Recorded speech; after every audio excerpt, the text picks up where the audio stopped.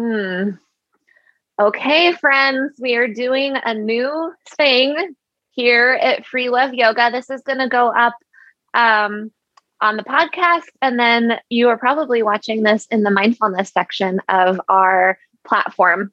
And my name is Audra, and I'm here with Gina Rodini, who is just one of the most beautiful people I've ever met. We were just kind of going over what we were going to do with you guys.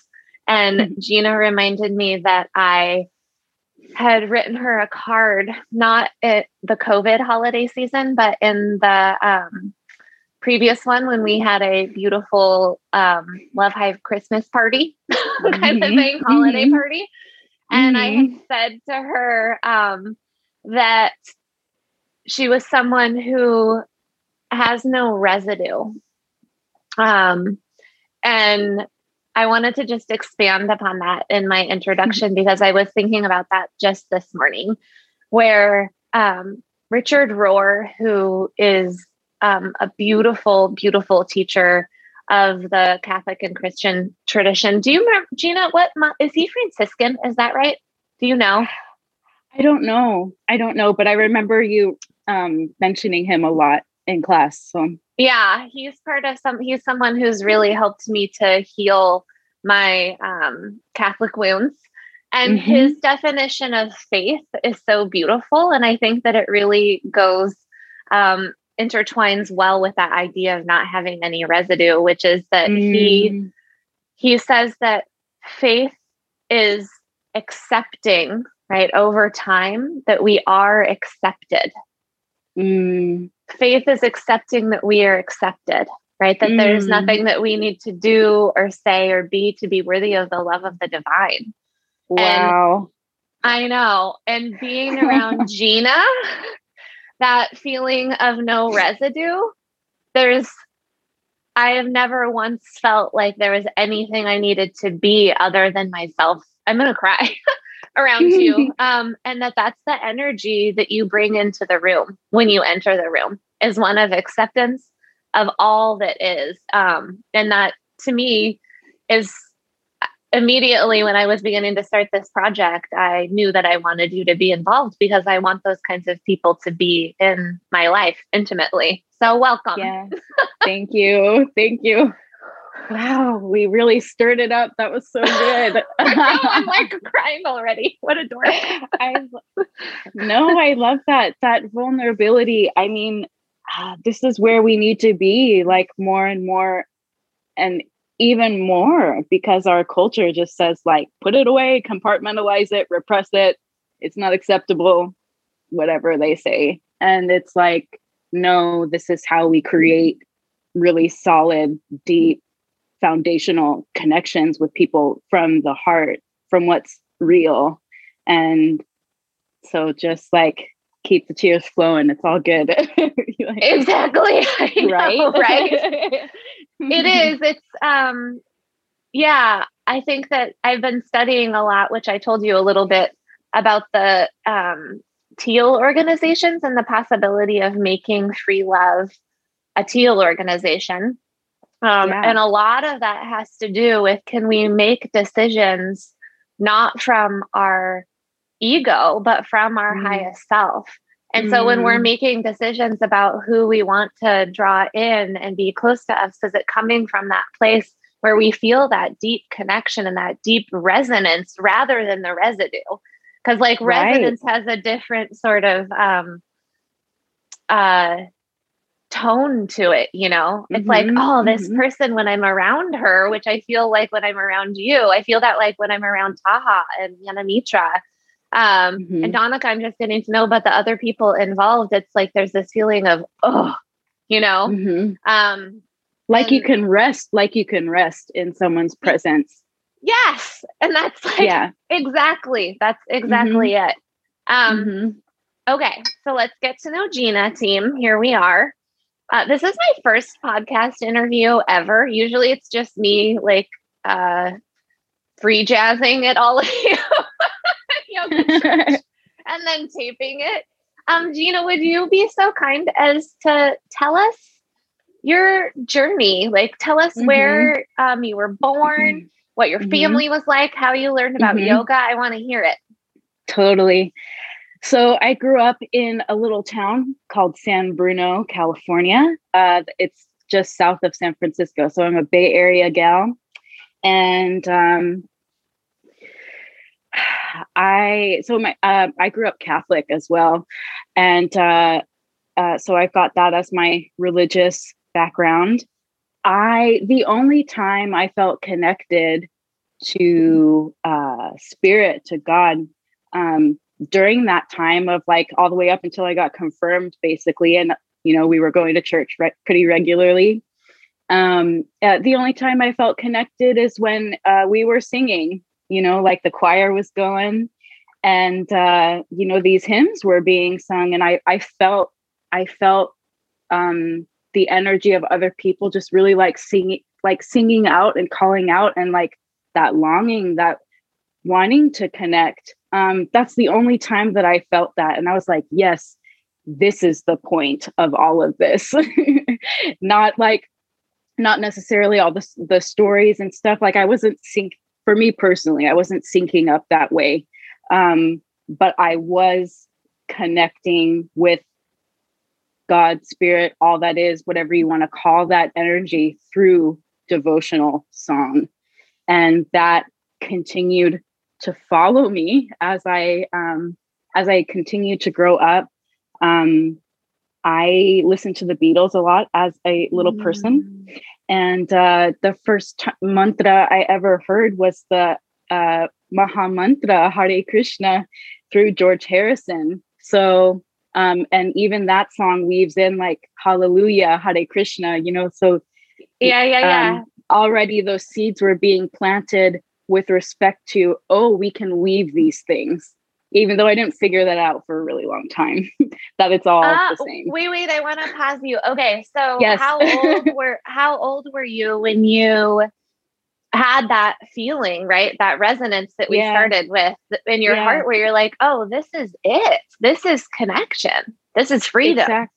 Exactly. Probably somewhere between it started maybe when I was around 8, between 8 and 10, I feel like, and I continue to touch that a little bit, but also as you grow up, you end up being tainted and affected by certain experiences. So I feel like as I got into my teenage years and stuff, it felt harder to connect because I was just going through my own stuff, crazy. Like we all know this, it's just crazy when you're growing up in America or anywhere.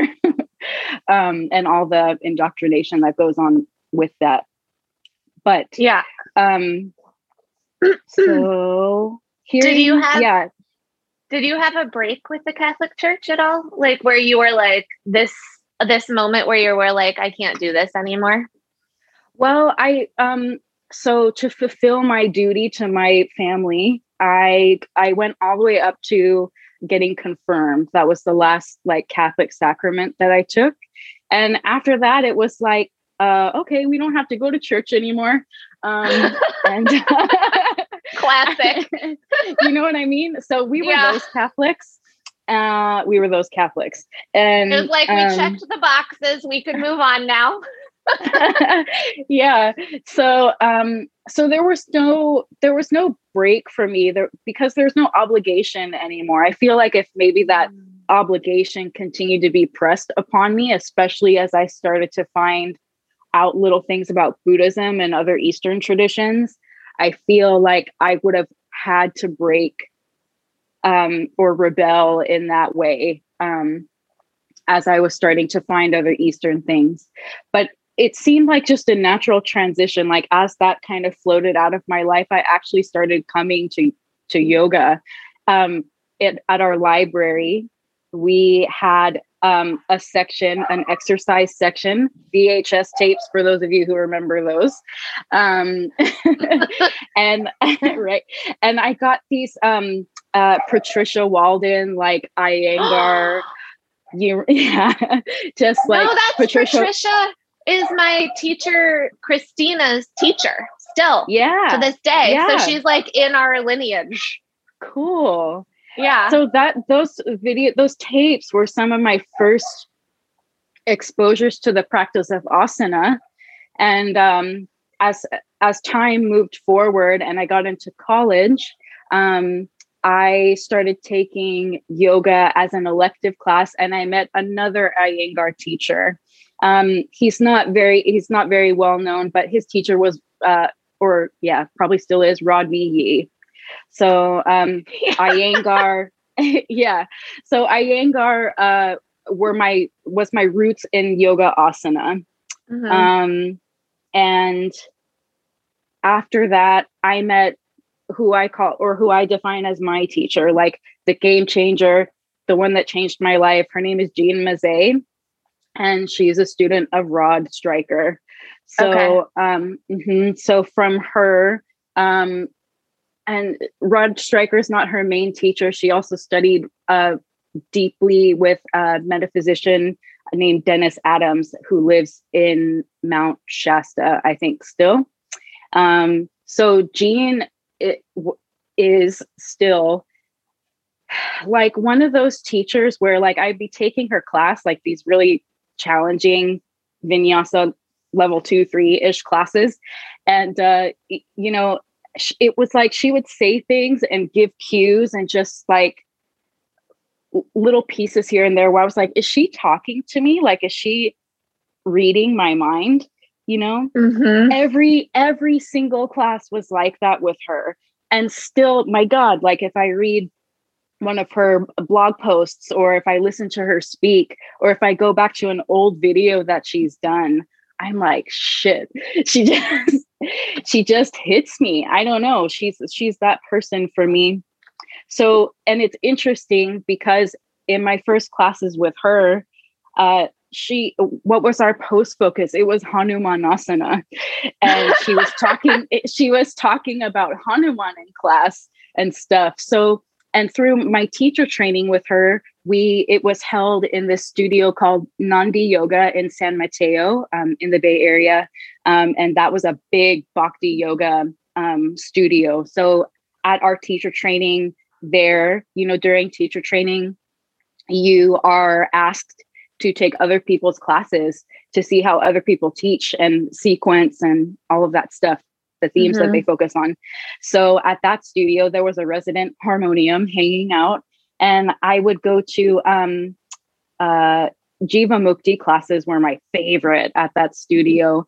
And Giselle Mari, a very well-known Jiva Mukti teacher, was teaching there at the time. And so through that, I got everything. Jiva Mukti is like, it's bhakti, it's hard asana and fun music and scripture. And that's what it's all about. And I really loved that weaving, like it was a whole experience, that class. I was like, everything else is lackluster compared to this.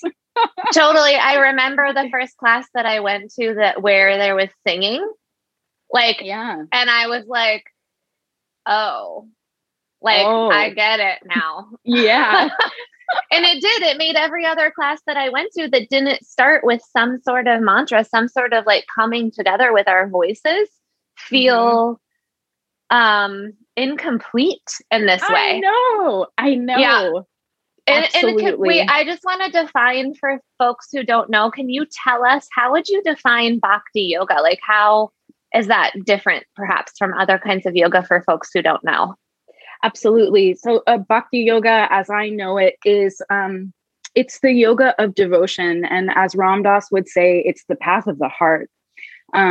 So in Bhakti yoga, compared with other paths of yoga, like there's like the yoga of knowledge, Gyan yoga, there's Raja yoga, the king's path. Like there's all these different, there's 4 main paths of yoga as defined in the texts.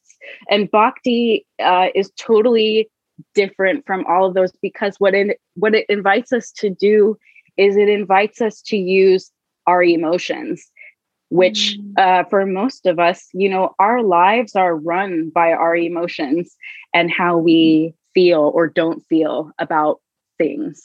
So everything, to me, Bhakti yoga means that everything that I feel and everything that I experience is fair game for practice.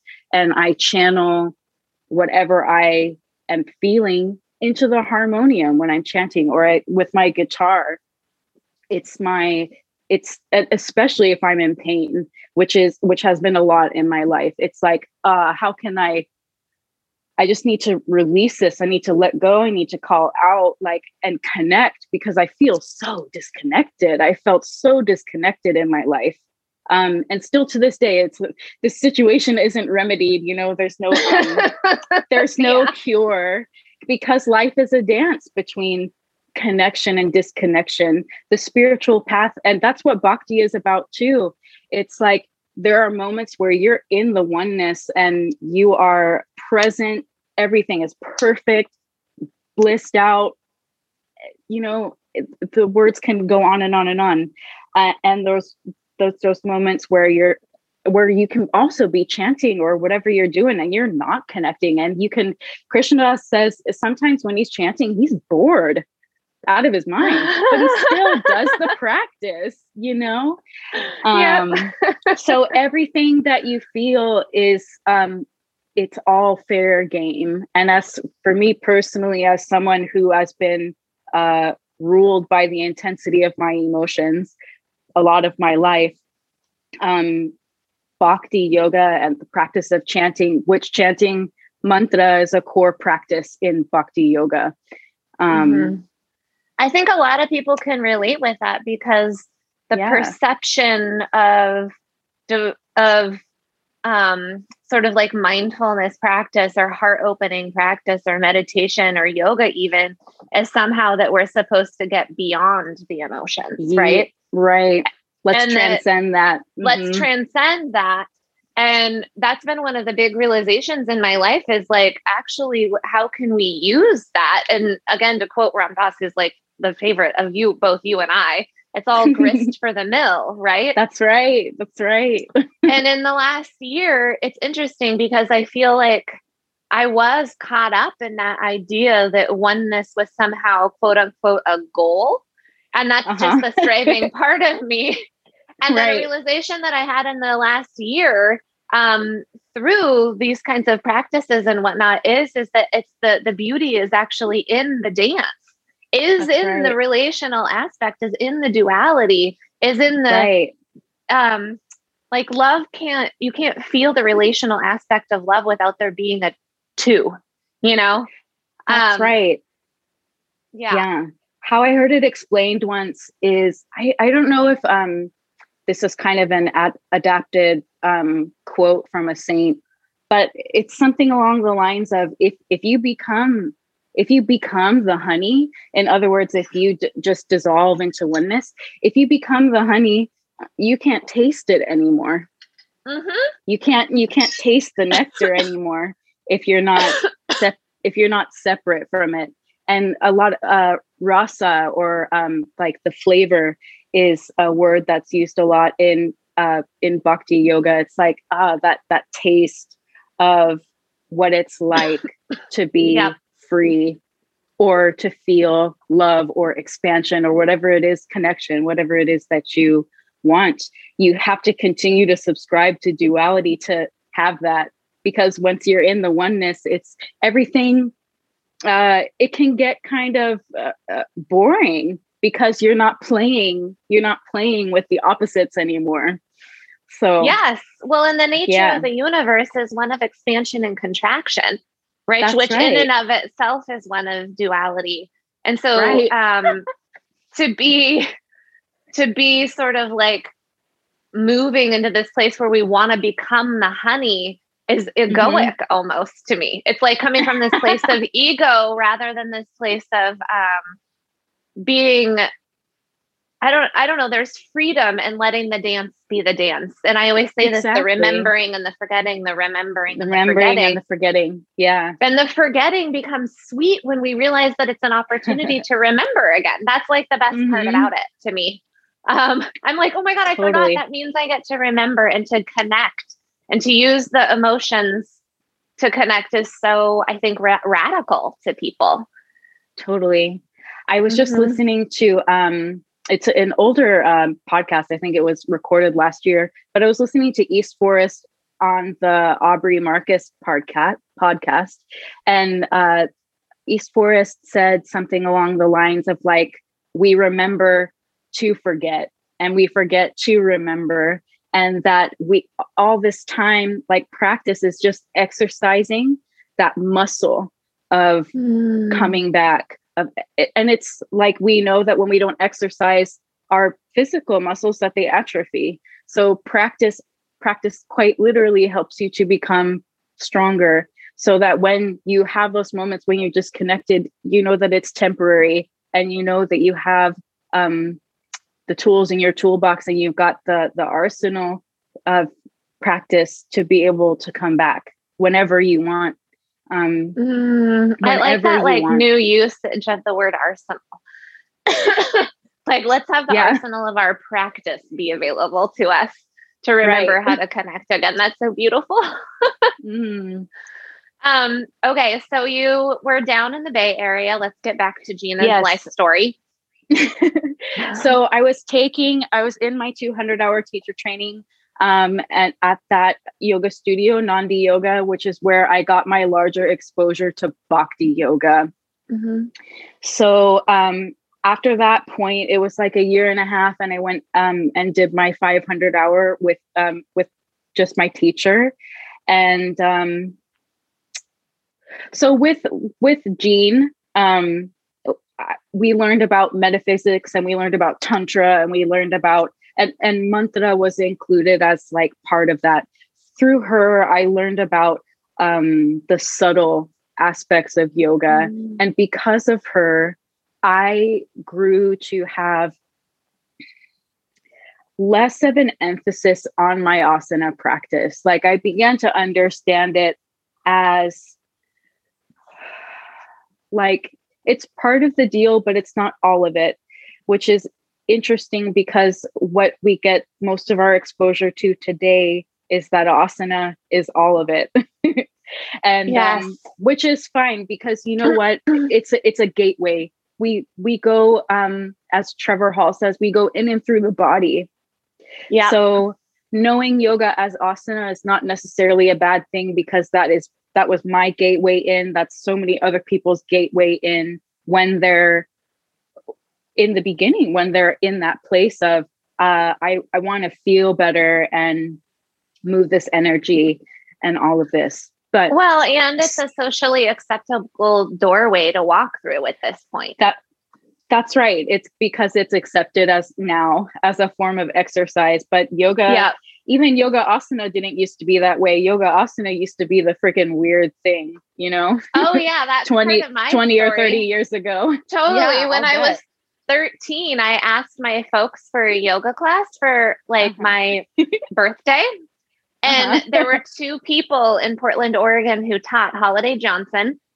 And I can't remember who the other one is. I want to say it's Todd Jackson, who's actually currently my teacher. Right. But that was it. And so my parents were like, hey, where did you learn about yoga? I literally have no idea. Like, it was just something that came into my consciousness. So then they got me a thick wrestler's mat. And a yoga journal from like the 90s, which I read over and over and over again, which is so funny to think about now. But yeah, it wasn't even back then. It was like it was considered strange. Totally. And was not part of like the status quo of what it means to be a person who's into fitness. You know, now if you're doing anything, like the Blazers do yoga, you know? Right. Totally. Yeah. So it just goes to show you how time just changes like dynamics and paradigms and all of that stuff. So yeah. So back to the story. So I did my 500-hour with my teacher, and then not very long after that, this was like 2011, 2012, I moved from the Bay Area to Portland. And I pretty much as soon as I got to Portland, I was looking for yoga studios to teach at and also to practice at. And I ended up at Yo-Yo Yogi and also teaching and practicing there. And I also came to the Bhakti shop because I knew, like, from looking at the website and things like that, and obviously from taking my first few classes there, that that there was a resident harmonium there, that chanting was a part of almost every single class that I was in. And I went to their kirtans and everything. So I got my dose of bhakti yoga when I moved to Portland too. And I was like, like, this is it for me. Like, from church when I was little until now, I'm like, singing to, or then, and now I'm singing to Krishna, I'm singing to all of these deities, and just having these really profound experiences of connection, of fullness, of wholeness. And it wasn't something, I'll tell you that nothing, no relationship, no meditation experience, actually plant medicine experiences come close, but that level of connection, like, it's very hard to find outside of yourself. And yes. Mantra and chanting, that stuff leads you inside. It leads you, it's a direct, like, super highway into your heart.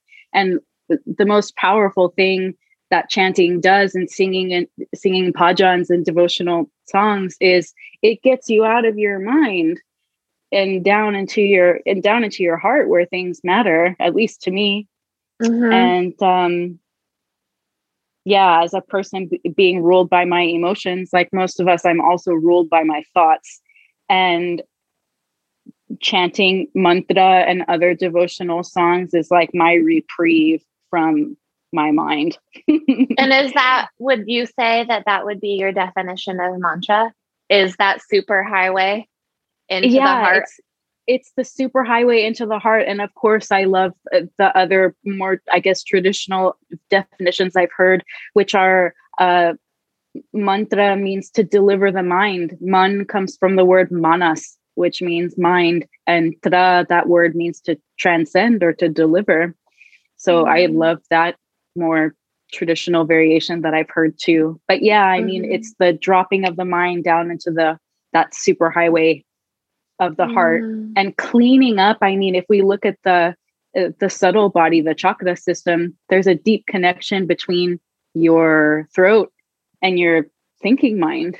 And inevitably, chanting in a devotional way has that effect in the heart. So yeah, it is this super highway that moves from here, or the energy flows through here. And ultimately, the power of mantra is, it's purifying. And not that we're looking at it like, oh, like this is dirty or this is whatever, but that's just what naturally happens. It's a sweeping out, a decluttering. Well, that leads us right back to where we started, which was with the residue, right? Right. And like, it's maybe purification's one way to look at it, but really it's a simplification process. Living in your headspace is complicated. It's fast. But we can't escape it. We have minds because they're attached to our little egos, and it's so we can't get away from it, but we can take a break.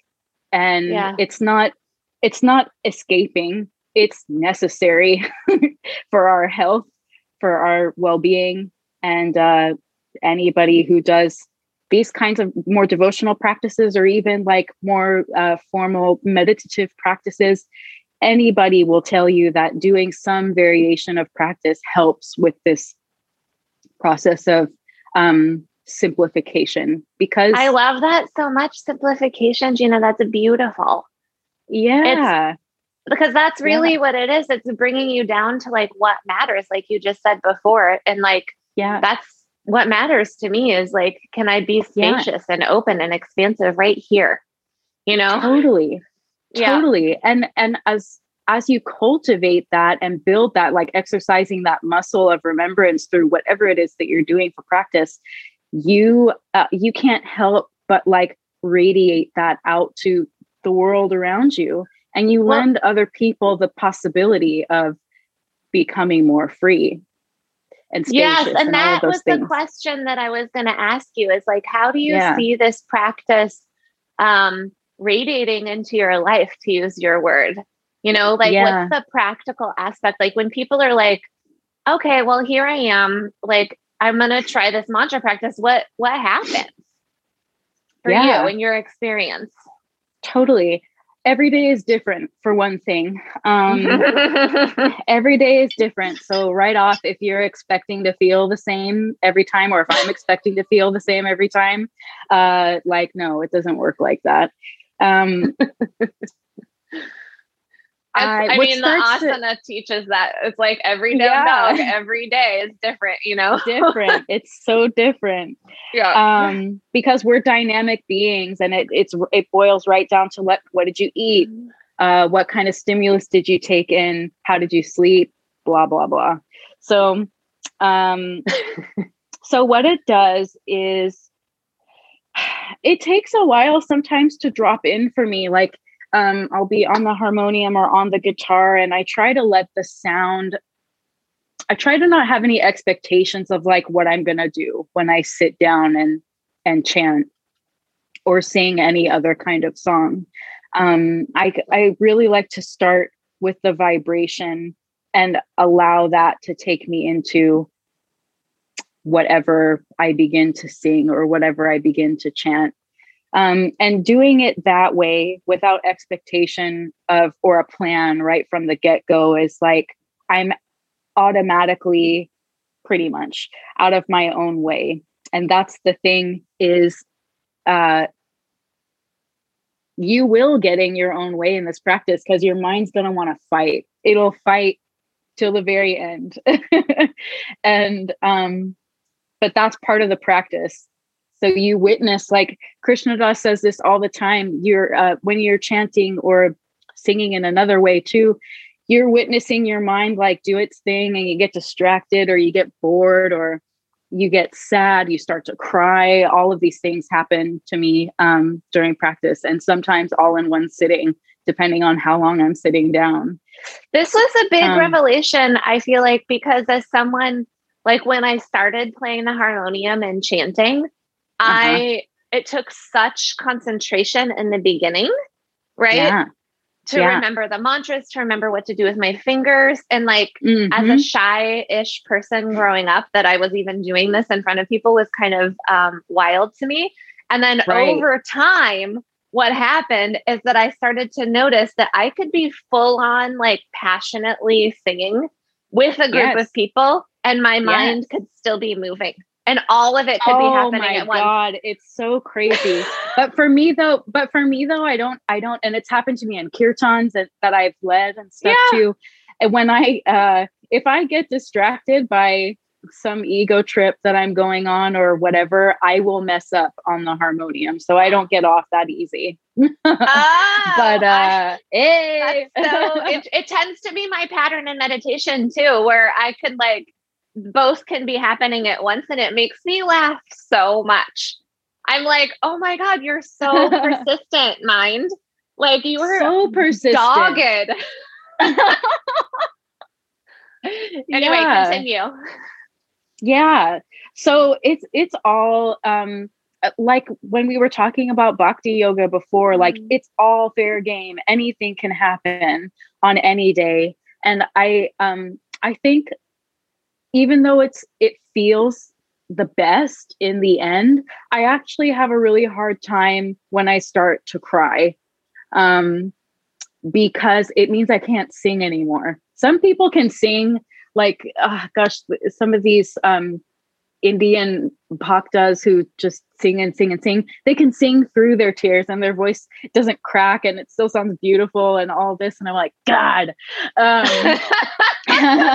But like, I'm ugly crying sometimes when I'm like, big time when I'm chanting. It happens a lot when I chant the Hanuman Chalisa. And you know, I as a devotee of my guru Maharaji, I learned to take all of that as grace. Like I'm chanting to Hanuman, for example, and I start to get stirred up in that way, and I'm just profusely crying. I can't sing anymore. And I just keep playing the harmonium, and I breathe and I move through the wave, and eventually I can start to sing again, but I can't push it. I can't rush it. I can't bypass it. It's there. So it's a way to just accept those moments as grace, and to try my best not to judge myself, because I really do a lot. Yeah. And so that's what those moments teach me. And when I'm on the ego trip, I lose my fingering on the harmonium or on the guitar as well. And if I'm bored, that's frustrating, because I'm like, God, usually I connect and I'm like getting what I want out of this practice. Da, da, da, da, da, da. And it doesn't happen very often. But when I'm bored, I think that's the next hardest, as compared with like when I cry when I'm chanting. So yeah, I think, we get used to that way. We get addicted, right? Yeah. To the way that we connect. That ends up being what happens. And then we have to, at least for me, what I have to do, and I advise my students to do this, is to remember that it's not about the means in which we connect. It's about the connection and that feeling of liberation, right? That touching in that we can get itself. And then usually it's like, as soon as I let go of like the needing it to be a certain way, then there's the, yeah. Yes. And when you said your guru Maharaji, are you speaking about Neem Karoli Baba? Yeah. Okay. Yeah, that's for those. I just want to clarify for folks that totally. Is, Do you want to explain? Yeah. Sure. I was like, oh, is this going to be a story for another time? But oh no. But then go ahead. I can. Yeah. Okay. Oh God, Maharaji. So to give you context, those of you who are watching, Maharaji died in 1973. Okay. So he's just to put in a few words, he's a saint, and people call him Guru as well. I call him Guru as well. But it's the true spiritual masters, they don't need a body physically to be able to transmit their wisdom, their teachings, and their grace to you. So for a long time, it took me a long time to accept him as my guru. The largest hurdle was, but I want to have a guru that's in the body, because that's what so many people say. But what Maharaji said over and over again is they don't need to be in the body. In fact, you may be, I don't know, there are many spiritual masters who are in the body who are corrupt, and it's tricky. It's tricky. I mean, to say the least, Yeah. But, so that was the dance that I did for a long time. And obviously my connection to Krishna Das was my gateway into all of this. And I heard his chants in my yoga classes in college that I took with that Iyengar instructor. He'd play Krishna Das in his classes. So, and when I heard Krishna Das chant for the first time, and so many people share this, it's like, who is that? Where is this depth coming from? And why do I feel like I know that voice? So, yeah. And so I continue to listen to Krishna Das because I loved his voice. And much later, I was introduced to Ram Dass, and I started to listen to Ram Dass's talks, older recordings of his talks. And eventually through Ram Dass, I got to hear stories about Maharaji. And from that experience, I started getting exposed to other people who were telling stories about Maharaji. And I started through social media, the gift of social media. You get connected with more and more people who have more and more to say. And it's like, whoa, this is a thing. But I still was like, I don't know, man. I don't know if I can call him my guru. Isn't that a little presumptuous or whatever? Or am I doing it just because all these other people say it and I feel this connection? And so I feel like I could say it. But when I went to India for the first time in 2018, I was in the middle of the Rajasthani desert in a town called Pushkar. And in Pushkar, there's a lake it's a very holy lake that's in the center of the town. And I was warned by multiple people that there are like charlatans who will just like take advantage of you and say, oh, here, let me take you to the lake. You do this puja. It's good for your family, money, XYZ, blah, blah, blah. And so I was in the Brahma temple in Pushkar, and this guy comes up to me and he starts talking to me. And we start talking about Lord Brahma and like mantras and all of this stuff. He wanted to find out like what I knew about yoga and Hinduism and stuff like that. And so I was like, oh, okay, this guy's like being my friend, impressionable little Gina here. And so he ends up taking me to this ghat, these steps that lead down to the lake. And I realized, oh shit, like I'm going to get ripped off by this guy now. And so because I am a people pleaser and I didn't want to ruffle anybody's feathers, I went through the puja. And in going through the puja, he asked me a series of questions. And he asked me who my guru was. And I said, Bhim Karoli Baba.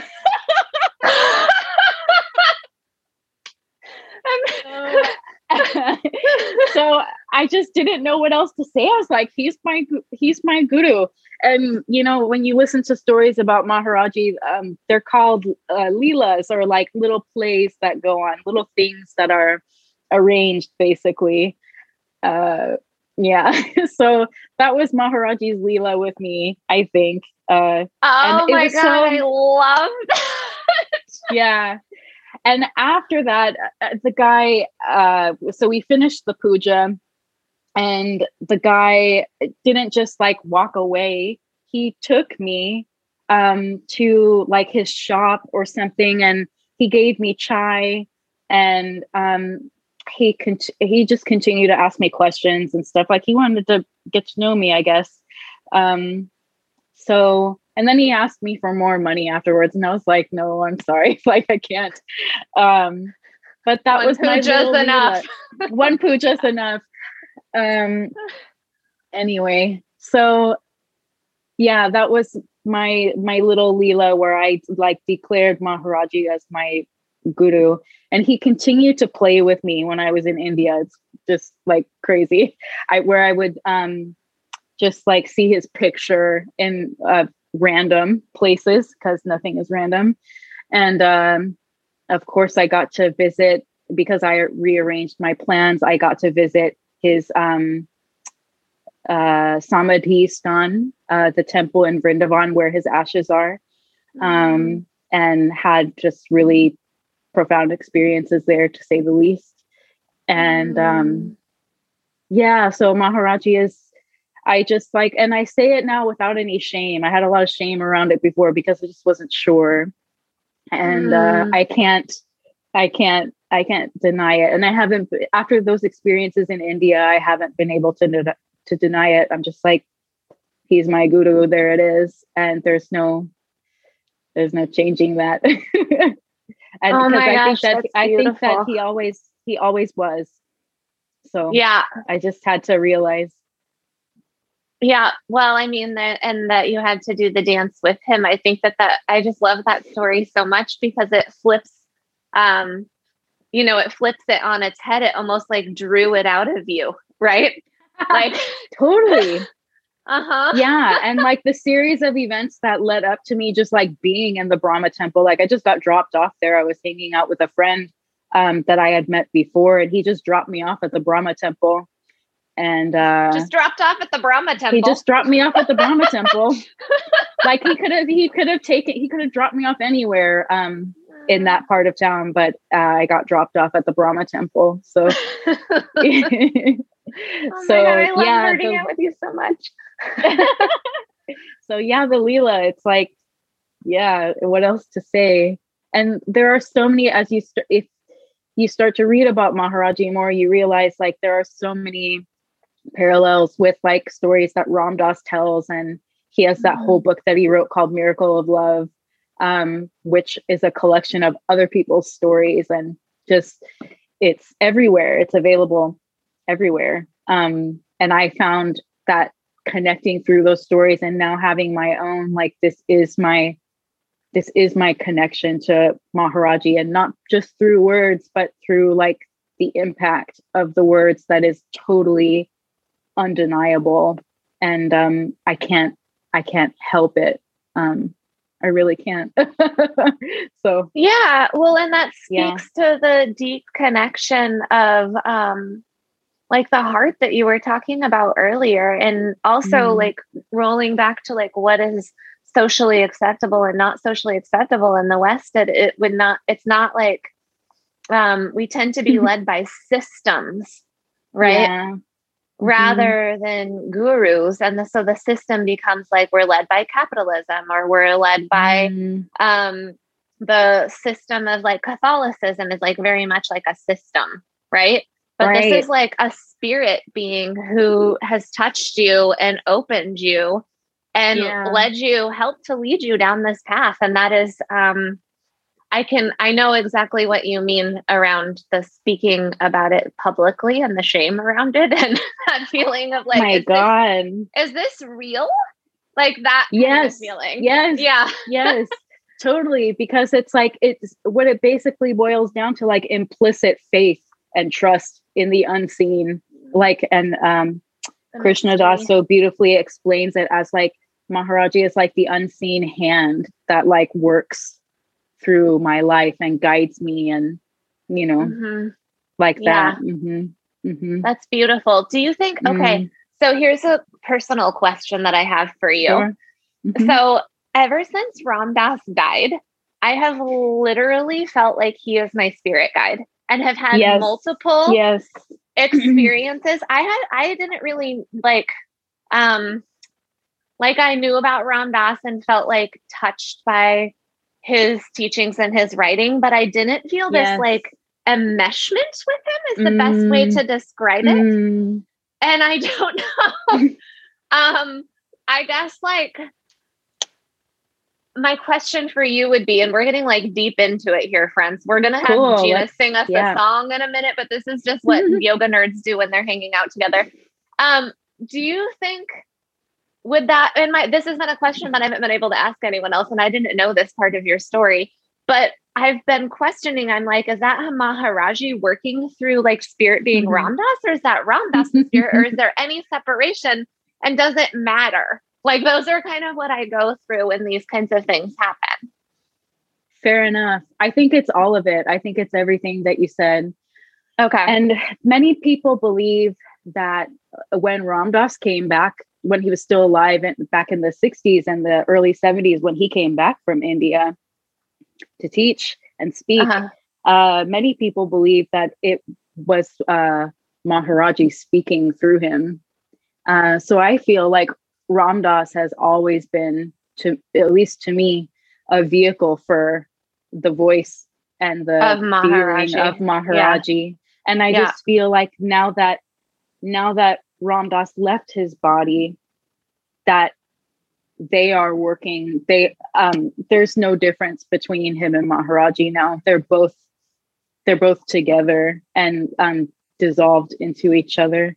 And because Ram Dass doesn't have a body anymore, he's more available to us. And it's sad. I really grieved when he died, because I always wanted to go to Maui and meet him. But I had to just move through that, and just realize I've got a picture of him in front of me right now. And all I have to do is like look into like this picture of Ram Dass and like look into his eyes, and I'm like, I feel everything, you know? Yeah. So yeah, it's clear that I didn't need to meet him in the body to experience his blessing and his grace and his love. Well, that's the thing, is that I actually feel like so intimately close with him and loved by him and held by him that it is not something I experienced when he was alive. No. It wasn't, and so there's something else going on. Definitely. Yeah. And if I allow it, that's the other thing. It's funny. One of the, I got kind of, speaking of addiction, when I was first experiencing this connection with this energy that is Maharaji Ram Dass, the enmeshment of both of them, I got kind of addicted to like feeling it. And so my meditation practice became like constantly wanting to connect until I got very clear messaging, like words, like moving through my brain that were essentially like, will you stop challenging the connection? We're always here. We're always here. Oh my God. I know. Yeah. And I was constantly testing it. I was like, are you there? Are you there? Are you there? Because I'd never experienced anything like that in my entire life. And finally it was like, oh my God, always, like never, not a second. Or is it available? Or is this energy available for you to help open your heart and connect with something larger than you? You know? Yeah. It was profound. Yeah. One thought away, one breath away all the time. Yeah. We just like, this is another little line by Krishna Das. He says, like Maharaji and now Ram Dass, like he said, these beings are always here. We're the ones who are not here, you know, because we're caught up. Yes. And we're caught up in the, just the onslaught of stuff all the time. Yeah. So the forgetting part. Okay, you're probably getting tired. I'm like just no, I love talking about this stuff, and as long as you want. There's like a freedom in it. You know, speaking with you, Gina, that is just so precious, I think. That anything can be said, that anything can be talked about, that anything can be held. Do you want to send us out with a mantra? Yes, sure. Do you have any requests? No, what do you want to hear? No, I want God to move through you. Okay, cool. Oops, I didn't knock that over. Okay. Da-na-na.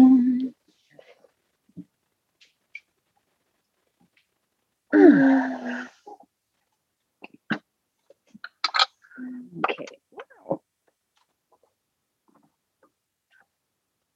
I wonder if the harmonium might be a little bit too close to the phone. I'm going to slide this back. Okay. I feel so lucky right now. I know other people are going to see this and listen to this, but I feel like it's like, oh, this is like just me and Jeans and God hanging out. We're all hanging out. Oh my goodness. All right.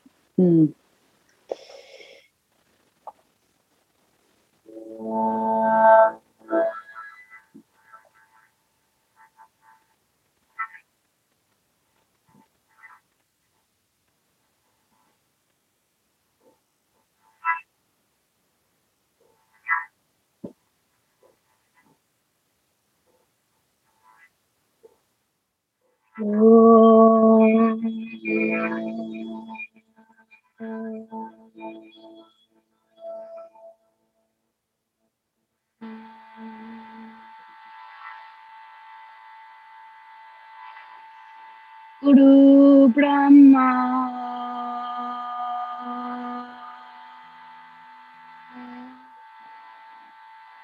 Guru Vishnu Guru Devo Maheshwara Guru Sakshat Para Brahma Tasmai Shri Gurave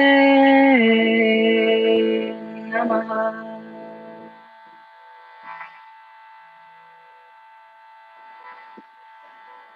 Guru Brahma, Guru Vishnu, Guru Devo Maheshwara, Guru Sakshat Para Brahma, Tasmai Shri Gurave Namaha.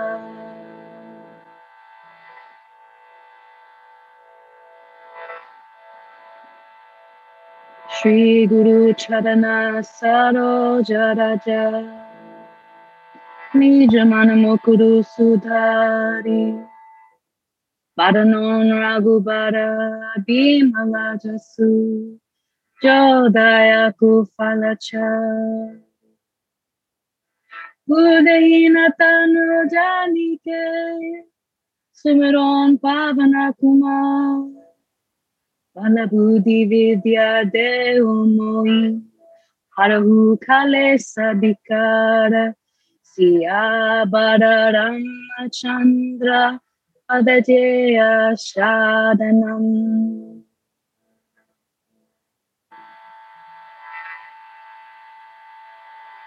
Om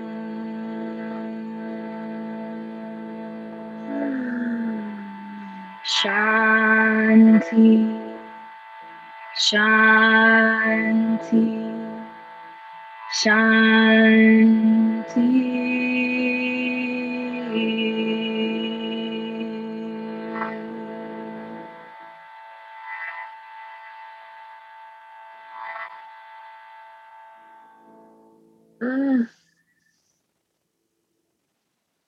Speaking about tasting the honey, damn. Gina, is there anything that you wish I would have asked you that I didn't?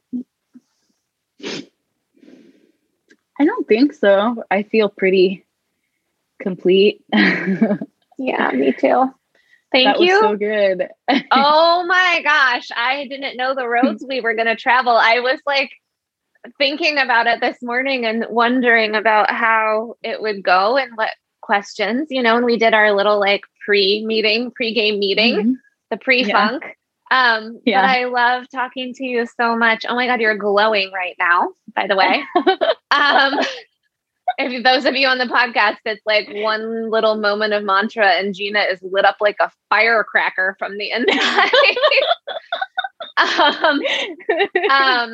And I'm just really grateful. We went far and wide and deep, like go deep or go home over here. Pretty much, yeah. Thank you for taking the time out of your day. And I cannot wait. As you know, we received that sort of prescient text from that friend of mine who was like, are we doing this or what regarding the mantra and singing together and starting to learn. And it just feels correct, Yeah. So I appreciate you. I love you so much. I appreciate you. I love you too. Okay. Yeah. Bye. Okay. Bye.